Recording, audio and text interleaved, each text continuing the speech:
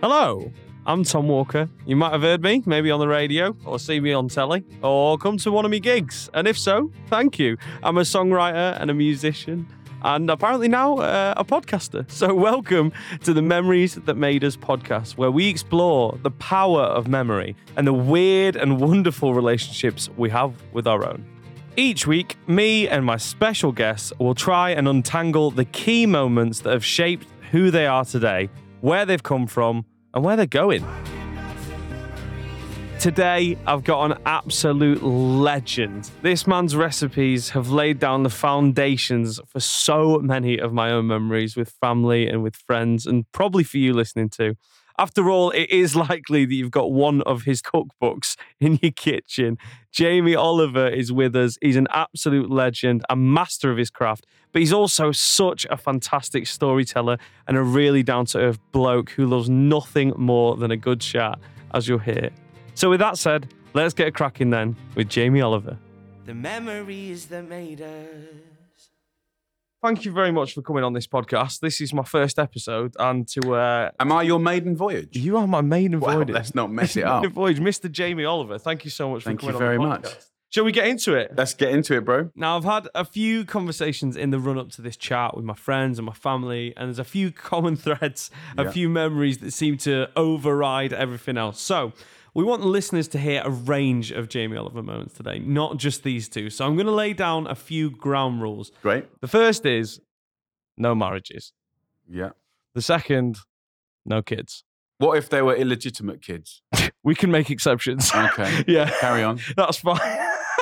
So those are the two rules for the podcast. Anything else pretty much goes. So, yeah. Okay. That's good. That's made my life much easier. We'll jump straight in then.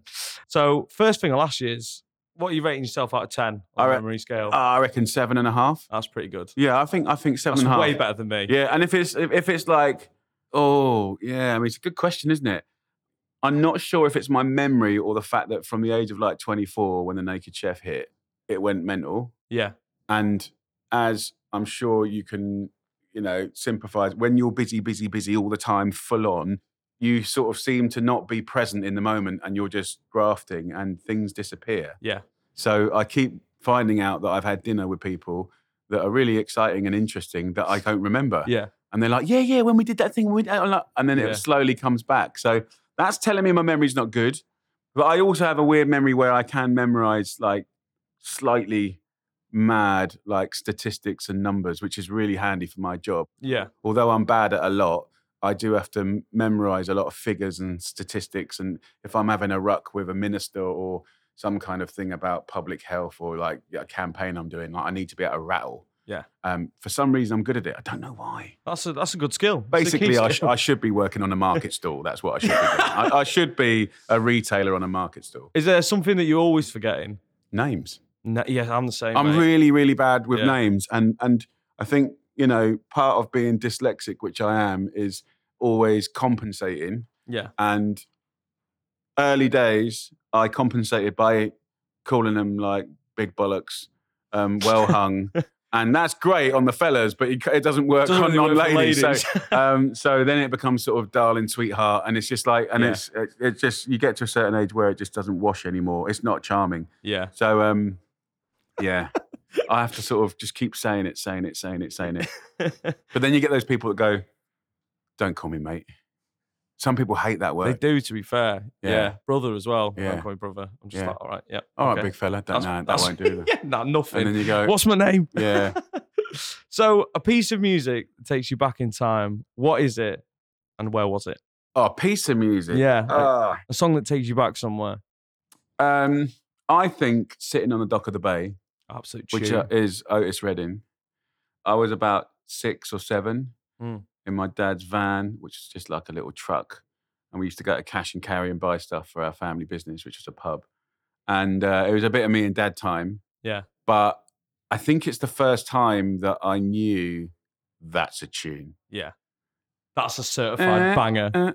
And I'm like, yeah, and start the whistle. My dad's a massive whistler, which is slightly hereditary. Like, is he good, or he just likes doing it all the time? Well, it's quite funny because my dad, he doesn't really understand the concept of stealing. Right. So he comes around my house, even to this day. And I always say, listen, you've got to watch him. Just because he's my dad, don't mean he's going to steal everything. Like, he's going to go in fridges. He's going to go and pull bits of kit out. And if he's whistling... That's him covering his tracks.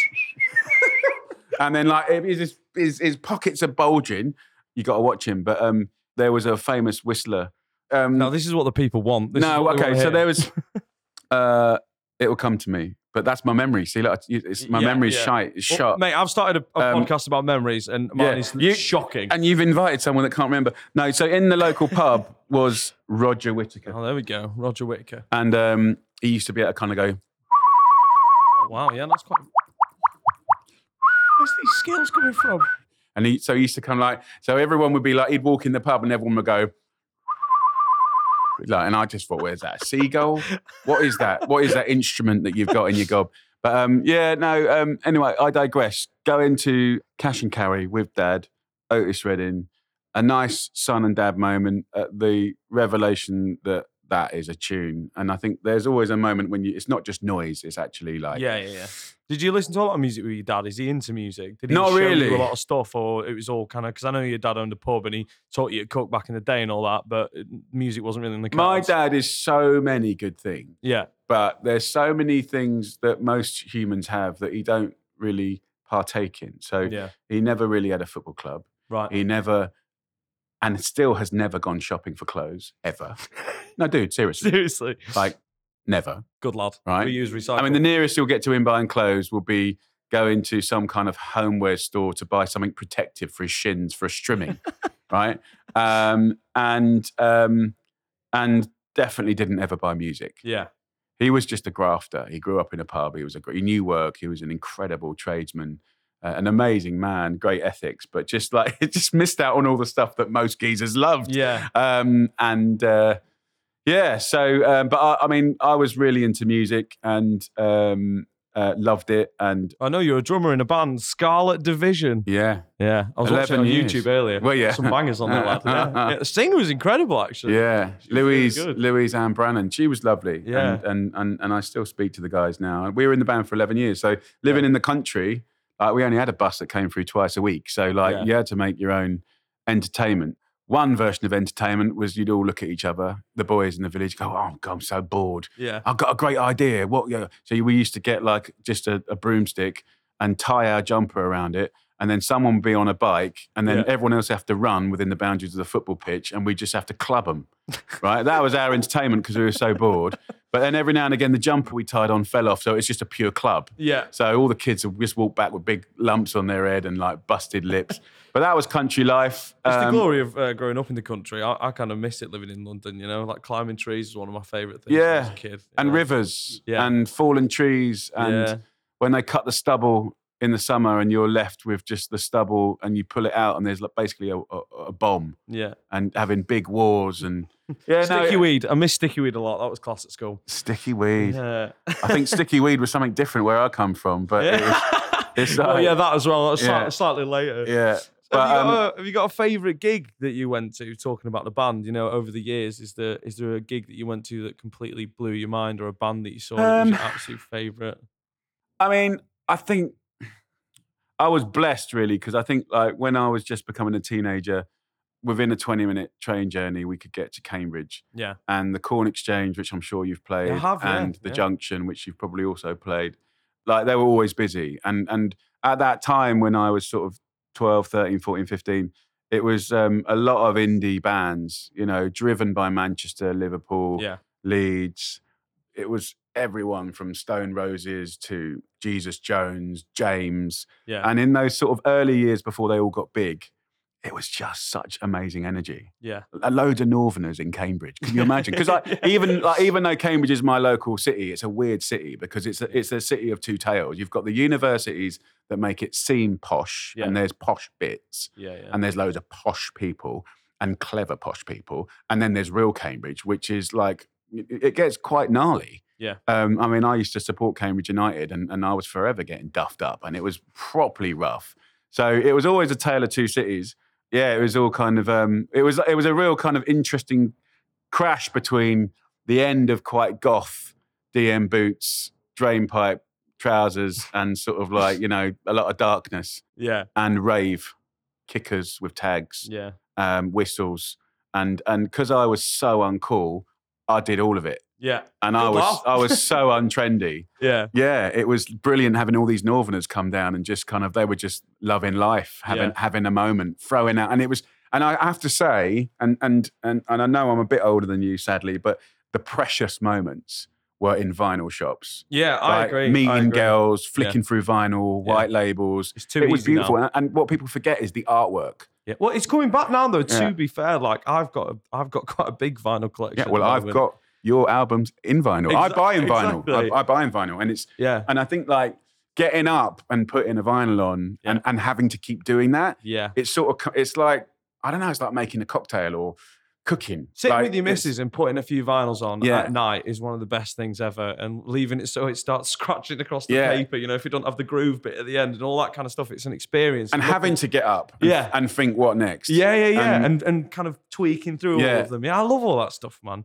So did you want to be in a band? Because obviously you've been cooking since a very young age. It's like basically 4 years old, you got put to work, right? Yeah. So did the music and the cooking, did you ever think it might split ways and you had an option to do one and an option to do the other? Or was it, I'm always going to be a chef? No, it was music first, actually. Really? Yeah, because I started cooking at 8, and as you know, with any kid, if you keep repeating, they get good. So whether it's bloody gymnastics or boxing or BMXing, like kids get good quick. Yeah. And I started cooking very young. Yeah. Chopping, cooking, went round all the sections of a kitchen, which I know you know because you worked in the kitchen. Yeah. But by the time I was 13, I'd done the loop about 5 times. Yeah. So it wasn't that I was talented or born with a gift. It's just I'd done it a lot by that age and repeated it a lot.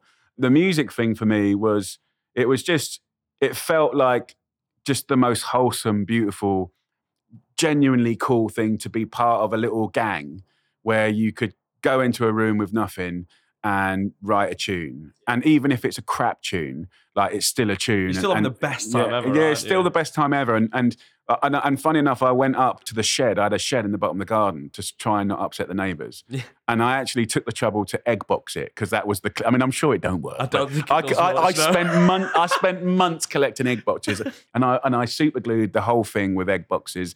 And then my mate's dad said, "Oh, do you want some underlining from the carpet? I'm having a new carpet put in." Yeah. And I went, "Yeah, all right." And I picked up the underlining because it was all quilted, and we had drapes of that going. That probably would have done a good bit. bit. But the problem was he had like 4 dogs and they pissed everywhere. So there's all this stained underlining. And then when it got hot in the British summer, the whole thing like became this sauna of dog piss.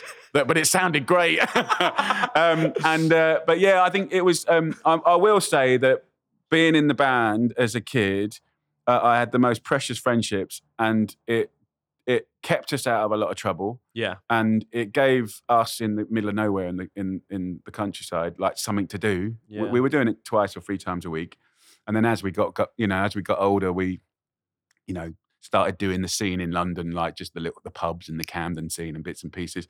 It was brilliant, and then it was just too much in the end. It was too much, and frankly, we weren't good enough. Yeah. So when was the first time you realised that you were really good at something? Because I kind of had that moment with music where a lot of things in my life didn't make sense at all, but this one thing was really obvious to me. Do you know what I mean? When did you have that? Honestly, this is how I see me. So when I see you, and I've seen you a few times rattle out one of your tunes, like that is quite a high level of talent. Like there's a whole bunch of stuff going on. I don't think I'm all right at a lot of stuff. I would disagree with that strongly. I don't think I'm genius at anything. How many books have you written? 23. Exactly. How many TV series have you had? How much? Do you know? This is the thing, and I'm gonna beef you up here because it's got to be done. I think you've done so much to change people's view on food. Like back in the day, you got my dad cooking because my mum was excited about doing recipes. Do you know what I mean? Like you got my dad into the kitchen trying to cook, and then you changed everybody's ethos on what children should be eating, on ready meals, you've done so much for food in this country, and that's no mean feat. Do you know what I mean? And you've got involved with politics in Parliament and tried to bring real change over the years. That's much bigger to me than writing a bloody song. Well, look, I'm grateful that you feel like that. I suppose the point is, and it's not like putting myself down or anything like that. I just, first of all, you don't have to be really good at any one thing. Yeah. You can be quite good at a lot of stuff, and that's still a talent, right? Yeah. And I think the only reason I've been able to do the things that you've mentioned is because I'm good enough at quite a wide berth of things. Yeah. And of course, things like, I think probably because of my dyslexia and not being able to get like, pen on paper per se, like I wrote my early books on dictaphones, which, as I realized the other day when I explained it to a young kid, they don't know what a dictaphone is. So a dictaphone, if you're listening, is a small taped object that would be in your hand with a mini-sized tape with some magnetic stuff that had sound in it, and that would record stuff. So I wrote my first 3 books on dictaphone. Yeah. And I think you have to be a problem solver. I mean, I can cook pretty well, but I know loads of chefs that are way better than me. So but I think that's the thing in life, isn't it? There's always somebody who does something better or slightly different. But there must have been a point in your life where you were like, I am decent. I'm better than the average person at cooking. Do you know what I mean? Yeah. It must have led you on the path that you were on today. Okay, so if you're, so I've given you the longest answer for this. I mean, if that's what you're after, and probably what in a weird way defined part of my style and strategy. Yeah. It was about 14. Right. And I'd gone through the loop of the kitchen several times, driven by pocket money. It wasn't love. It wasn't passion. I think this is really important for a lot of people because, one of those people that's better cook than me is one of my ex-students, and he didn't even want to cook. His auntie made him come and cook and be trained by me. He didn't even want to. Yeah. And I didn't want to cook in the pub. It was just pocket money. Yeah. But I think as you start to repeat and get confident and feel that finesse with touch and feel and doing the jobs and getting used to a day and not whining, it's real graft, isn't it? Yeah. I think and doing weekends, which are like throbbing with people and stress and shouting and the getting language. Monday off when everyone's at work. Oh, yeah. That's good for no one, is it? Yeah. It's like, but I think by 14, I was pretty handy in the kitchen for my age. And one of the things that I had to develop quite quickly is a lot of the graduate local students were like 21. Yeah. And they'd come for jobs. And then the head chef, which is not good times for me, the head chef would say, right, you work with Jamie. Jamie, tell him what to do. So you got a 21-year-old and a 14-year-old. Right. Yeah. You're going to, so like the size difference and everything. So I had to sort of develop a style of teaching, which I think I still use today.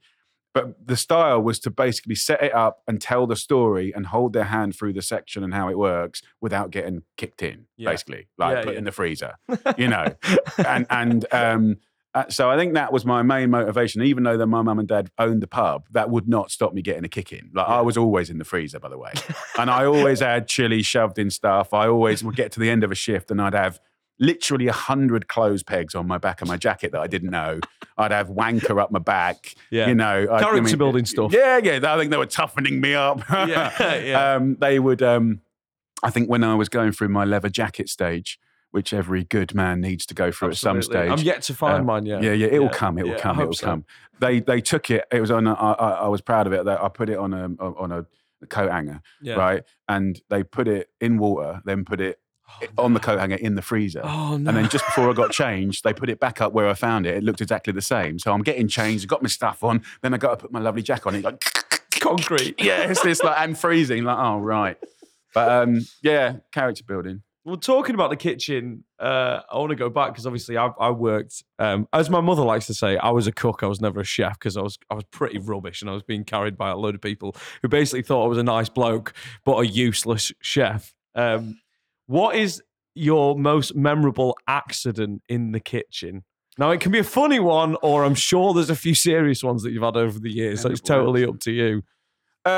Incident, shall we say, rather than accident? Well, I mean, there's a few things. I mean, probably the most memorable one is I was working on a Sunday, and after Sunday lunch, we made all our own desserts, and one of our most famous desserts was a beautiful banoffee pie, and you had that caramel on top of the pastry, and we used to make it by putting condensed milk tins in a big pan with water, and you'd cook them for 2 hours in the water, and it would just caramelize. And then you open the tins, and Bob's your uncle. Sounds magical. So I let the water ball dry, which then took it from caramel to like molten lava. And then all the tins exploded. Oh no. And it was like stalactites and stalagmites of pure hard caramel all over the kitchen. Luckily, it didn't happen when anyone was in there because it would have given them 3rd-degree burns. Yeah, 100%. But the mess it created was just like unimaginable. And the rollicking I got for that was just phenomenal. And I was just so glad I didn't hurt anyone. Yeah. But when I was at college, we were doing a big assessment when gastronomy, and we had to do a dish from a country.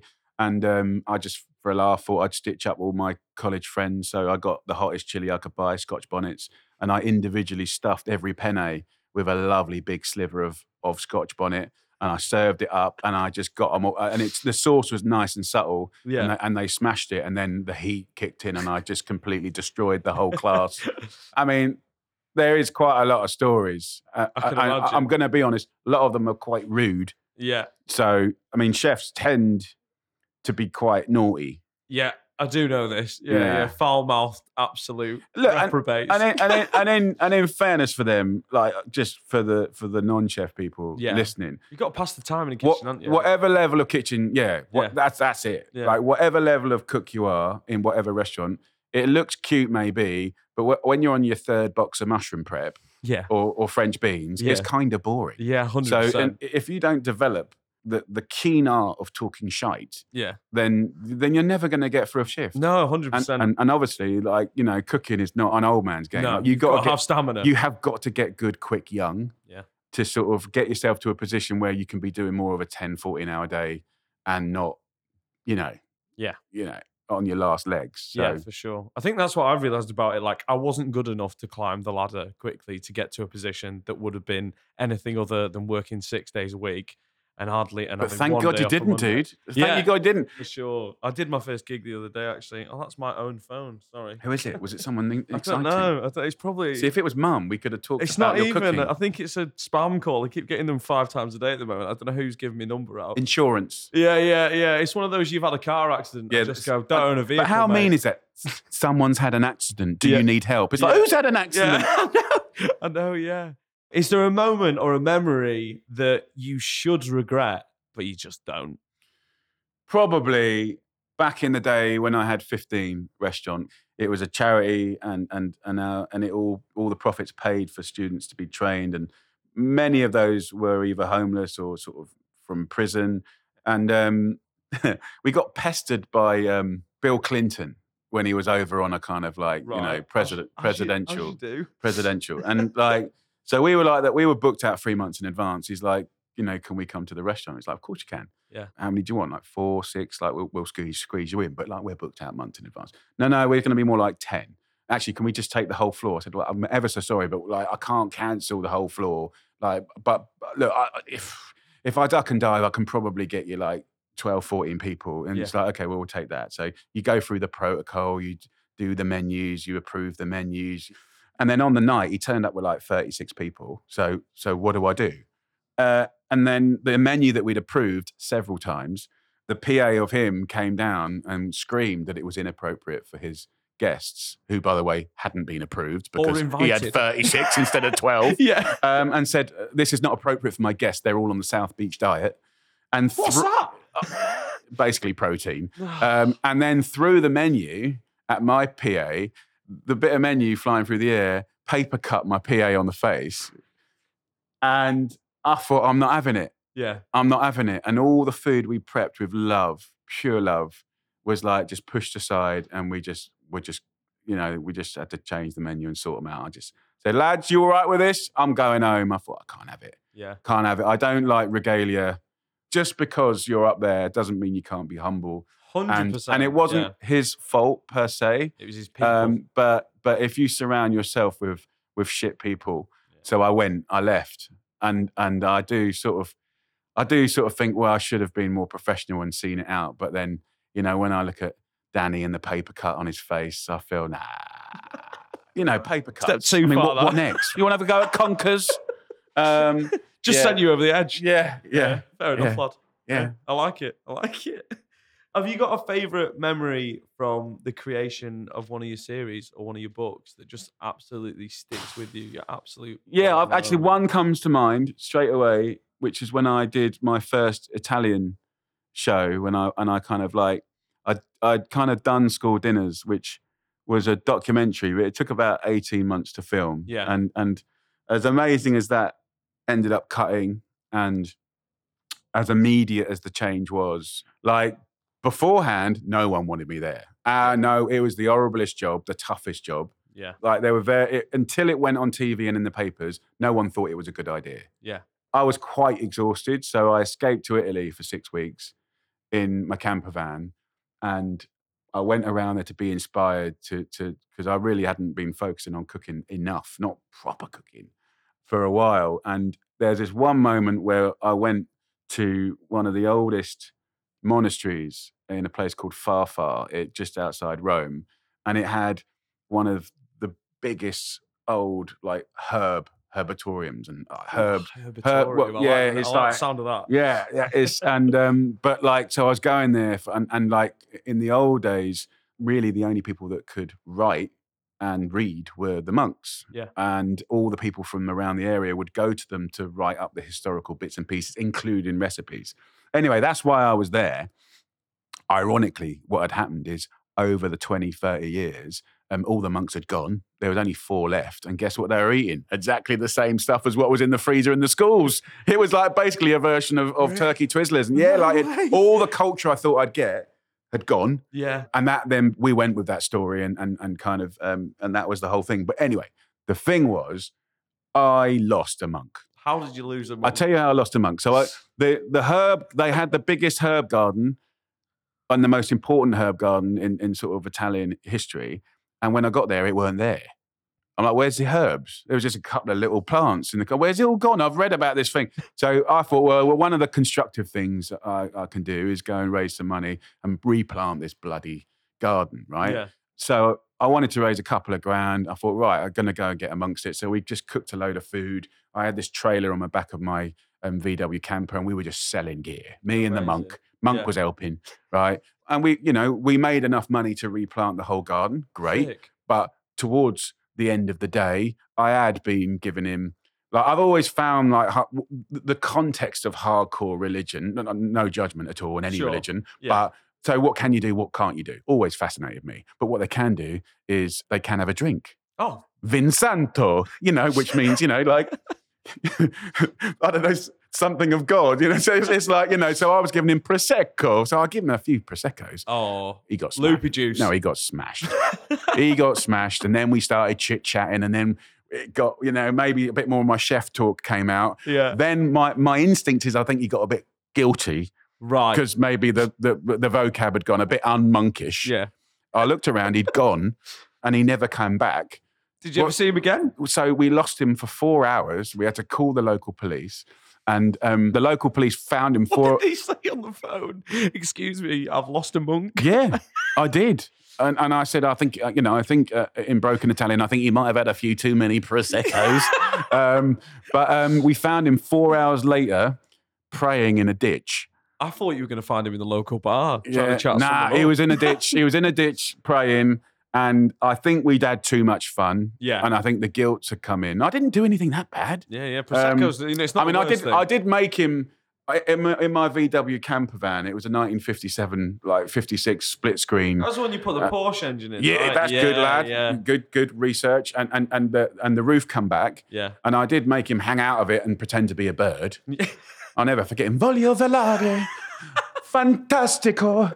And so I think he might have felt that he was acting enjoying up. Himself a bit. He too was much. acting unmonkly. Right. And anyway, we got him out of the ditch, got him home, and it was like we didn't really. That was it. For the next 2 weeks, we just sort of like waved from a distance, and that was it. But yeah, so I don't know what the moral of that story is, really. I think that does sound like the best moment, to be fair. That sounds absolutely amazing. Don't lose a monk. Don't lose a monk. And if you're going to give a monk alcohol, maybe go for red wine. Bit more of a sleepy effect. I don't think you can trust him with any, mate. It No. went down, I mean, he did breathe it. He's the blood of God, though, isn't it? Red wine. Yeah, I fair, mean, he was fair, going fair. about, Jesus, he was going about turning water I think into go wine and easy. Restraint. that. Yeah, restraint. Yeah, there was no restraint there. Have you had a life-changing trip? Because obviously you've been all around the world now and just seen every culture, every diet, everything. Is there one place that you've just absolutely fallen in love with? I know you're a massive fan of Italy, so I'm going to take Italy off the table. Yeah. Is there one place that really sticks with you that you didn't expect to fall in love with as much as you did? Oh. I mean, look, so many places I've been lucky enough to go to and look through the eye of food, which by just brilliance is an eye into everything, right? Yeah. Through food, you can get to everything. I think in a sort of, I could go 1,000 ways here, but I think like in the search for what nice and good looks like as a community and as food and as a culture, like probably the most balanced, beautiful place was when I was going around the world looking at the parts where people live the longest. Yeah.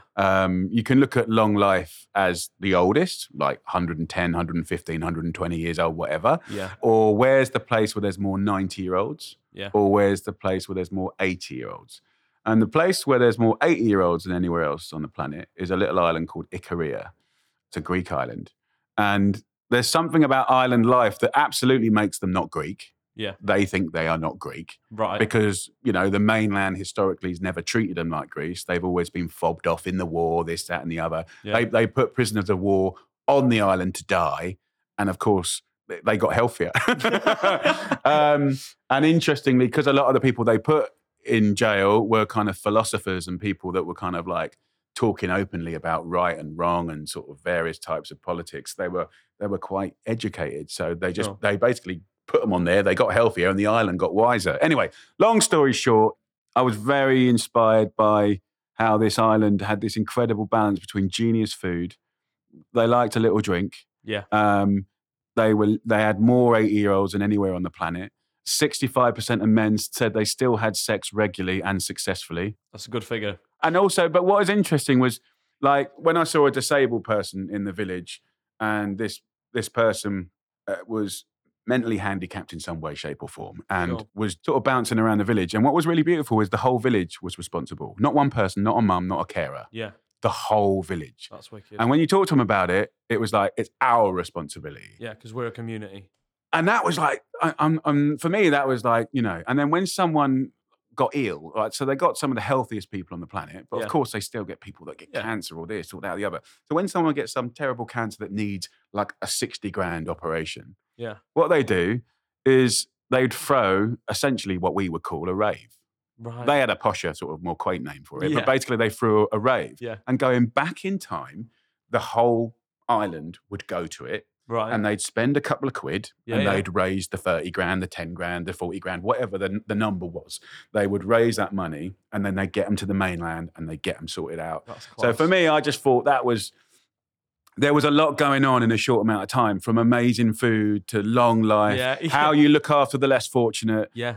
For me, that was like... the whole package. Yeah, I mean, it sounds quaint, but it felt to me quite profound because we're always looking for something clever. Yeah. Or some bit of technology. And actually, I think at the heart of it, one of the things that inspires me amongst lots of chaos is that I think humans are innately good. Yeah. And lovely. Yeah. And kind. Give us a chance, we'll do all right. Yeah, well, I just think like anything that makes you feel gratitude is powerful. Yeah, people are going to be a lot more grateful for their lives and what they've got and all that kind of thing, which is a good thing. Some of my favourite memories are at home with my mum cooking your Jamie's beef recipe, which is a big piece of fillet steak with porcini mushrooms all wrapped together and then cooked in a whole bottle of wine. Yeah. And we have it every year. Yeah. Funny enough, the recipe weren't with a whole bottle of wine, but I like your innovation. Right, okay, well, that was my mum. Why have a slug? She why always have a glass when you can have a bottle? She always cooks it in an entire bottle. It works, tastes great. But I think there's been a lot of times in my life, especially, where food has brought me back to a certain place and certain recipes, really remind me of home. And I've really missed that during lockdown. I've really missed those recipes and eating my grand's soup and the beef that my mum cooks every year, and the Christmas cakes she always make, So is that kind of what this book's about? 130 of your favourite recipes that bring you back to that moment? So the book's out and it's called Together. And I guess the word together means something a bit different this year. Yeah. Like tonally than it did a year and a half ago. Yeah. And I think part of that gratitude maybe that we've all learned from lockdown is, maybe in a world that's so, blissfully technical and we're spoilt rotten and we've got access to so much. Yeah. Like maybe like touch and smell and feel, maybe they've been ramped up on the hierarchy a bit more. Do you know what I mean? And I think like for me, Together was about, even coming in here where we're doing like, people still look shocked that there's people. Oh my God, there's a person with a pulse. Yeah. Wow. Like there's actually, wow. Like we've been stuck wherever we've been stuck. To have people you love back to your home. Yeah. Unless I'm mad, I could be. But I think the book's about, no, you're going to cook an epic meal in your home. Yeah. It's going to, like, what does a good meal look like? Like, so how does, like, what's the ebb and flow of this hour, 2 hours that you've got together? It's the same for dinner. Yeah. And actually it is, from the tunes to how you dress the table, who's coming, where do you sit them? Yeah. And in a way, and actually what's interesting is I wrote the book so it was all about getting ahead, guaranteed flavour, so that when your mates or family come round, you're not sitting there sweating, pretending you're having a good time. Like basically, you're just banging in the last bit and serving. So I think actually the whole book is dedicated to presume the food's good because we've done the homework, but actually just have a laugh with the people you love. Yeah. So that's the theory. In a year's time, I'll tell you if it worked. You can let me know. I mean, in a world of fast food, it's hopefully there's time in people's brains and hearts and lives to take a bit of time. Yeah. Hopefully this is the year that we're all just getting back into, our version of the modern Great British dinner party. Yeah. Even the Naked Chef back in the day when I was 23, 24, sure. like I was like, just basically a fetus with big lips, sort of saying pucker a lot. But ultimately it was saying, look, we ain't getting the pub, we ain't getting the restaurant, come round, let's get pissed up and I'll make posh kebabs. I mean, that was the Naked Chef. It was about let's party. Yeah. So hopefully, in a slightly, I haven't got the big lips anymore because my face has changed and grown into them. You look beautiful. I'm still the same on the inside. Yeah. I'm still nice. You still pucker to me, right? Yeah, thank you. Every day. And when I'm on my own, I still say pucker. But I edited it out of my repertoire because even I got fed up with that. It happens sometimes. I heard my son say it the other day, and I'm like, where did you get that from? He goes, I don't know. He's been watching old videos. Yeah, it's like, oh no. The memories that made us. I know we've not got much time, and you're a busy man, so I'm going to give you, this is the magical box. Get some of these sounds in here. It's a lucky dip Is it question. OXO cubes? Yeah. Is it gravy granules? What you got in there? It's gravy, lad. It's gravy. We're doing a lucky dip on each one. So there's a bunch of questions. Pick one and you shall answer it. Let's have a little I look. can't remember quite how this worked in the format. As the podcast listeners who probably don't know. Well, I'm the Virgin Voyage. So like, Virgin Voyage. you I've are never done a setting the podcast standards. before. Yeah, exactly. So here we go. The moment you realised you were different. Ooh. Well, It's a good one. the moment was probably when I was at secondary school, and in a very subtle, gentle, sympathetic way, if you weren't one of the brightest kids, which was the category that I fell into, you would be dealt with by, in the middle of class, let's say English, about 10 minutes in. Hello, I've come up to pick up Jamie for special needs. Right. And then everyone would look round, and then as I got up, they'd all be throwing paper at me, and they go, oi! And they used to sing special needs to the tune of Let It Be. Yeah, maybe I'm not quite the same as That's everyone cruel, else. man. And then That's they'd take us to the attic of the school that was about 400 years old. And The attic? Yeah. Wow, what was in the attic? It was a small room to put a small amount of people. Right. Not many of them had many teeth. Right. And we would just do the most patronising learning you would ever imagine. But they'd also leave us for quite a long time as well, which also don't feel quite right, does it? Yeah, and no, it doesn't. So, well, just on your own in the attic. We'll just shove them all up the attic, see what happens. There was a little door that you get bored after 5 minutes. A little door that used to look down on the library. Yeah. And because it used to be a hall, Yeah. we used to open the door and then just build bombs. Yeah. And then just rain it down on all the clever people. We weren't angry. No. much. No. Well, if you're getting a song like that, you've probably got Yeah. a few things you're going to be a little bit bitter about. Do you know what I mean? Good tune though. Yeah. I mean, yeah, it's a banger. Yeah. The lyric change, I'm not too sure about. Yeah. Mate, you've been such an amazing guest. I've got 3 final quick fire questions that I'm going to ask every guest on the podcast just to finish it up. So if there's 3 items to sum up your life are going into a box, what are they? Cool, Bennett. I know. I know. So behind you, pestle and mortar. Yeah. That Why? is, like if Have anyone. you said that because it is behind us, or because No, genuinely, I think. want to put it in? No, I think it's like if you like food Yeah. and you haven't got a pestle and mortar, Yeah. then you haven't found that. Like that's the holy grail. That is dressings, marinades, spices, sweet, savoury. Like what happens in there, like makes it worth it. It makes the roast. It makes the curry like that. Like if you haven't got one, like get online now and get one. My second would be cold pressed extra virgin olive oil. Yeah. Because it's very good. Hanging choice. I think the third one would. I mean, what do we do with the third one? I mean, I think I'd just put some toilet paper in there and say, "Hold on, yeah. you're going to need this. You're going to need this with you. Yeah. This will come in handy, I promise. I'm not sure if it's going to be worth it in the end, but have a good go." Yeah. I like it. 3 good items. The piece of advice that stuck, who gave it to you and what did they say? Okay. What's really funny about this bit of advice Right. is I have tried to look at it from many different perspectives, and every perspective it's right. Right. So my granddad gave it to me, and he was an old landlord in a pub, and he was a really good old school one. He would never be behind the bar, always in front, always welcoming people, making them feel special. Like in a village, you'd have to know everyone, and he was a dude. His nickname was Foxy because he was foxy. He was always sharp. Anyway, as a child, and to give you context, because it wasn't quite appropriate, because I was about 6. Okay. Right? He came down to my level once, right in my face. He said, "Listen, son," he loved me to bits. "Listen, son, there's only 2 things in life that will get you in trouble." I went, "All right, Granddad, what's that?" He goes, "That's your cock or your wallet." And I went, "Sorry?" He goes, "That's your cock or your wallet." Right? Now, I'm only a little kid, right?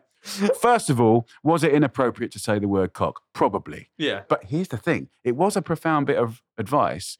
So I'd be with him in the summer holidays and I'd be bottling up and helping out. I was always working, as you know already, like working behind the bar, like dishwashing and picking up the cigarette butts and, all that stuff. And people would come up to the bar at different stages in the day and go, oh, Ken, you never guess what? La, la, la, la, la, la.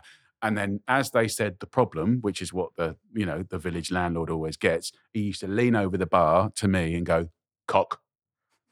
Whatever problem, and then wallet. But what's amazing about my granddad's very, very profoundly poetic bit of global advice is he was right. Yeah. And that's what I should probably leave you with. That's solid. Right. We'll take it. Mate, you've been such an amazing guest. Thank you so much for coming on. Well, in fairness, I'm your first and only guest. I know, so you've got no the reference bar was point. set high, though, now. well, I feel like that this is the reference point, and it's been an absolute pleasure. I really My PR will appreciate it. love the tattooed al dente. Can you try and edit that out? We're just talking about some memories we made. We're talking about some memories we made. We're talking about the good, the bad, the bittersweet and truly sad. We're talking about the memories that made us.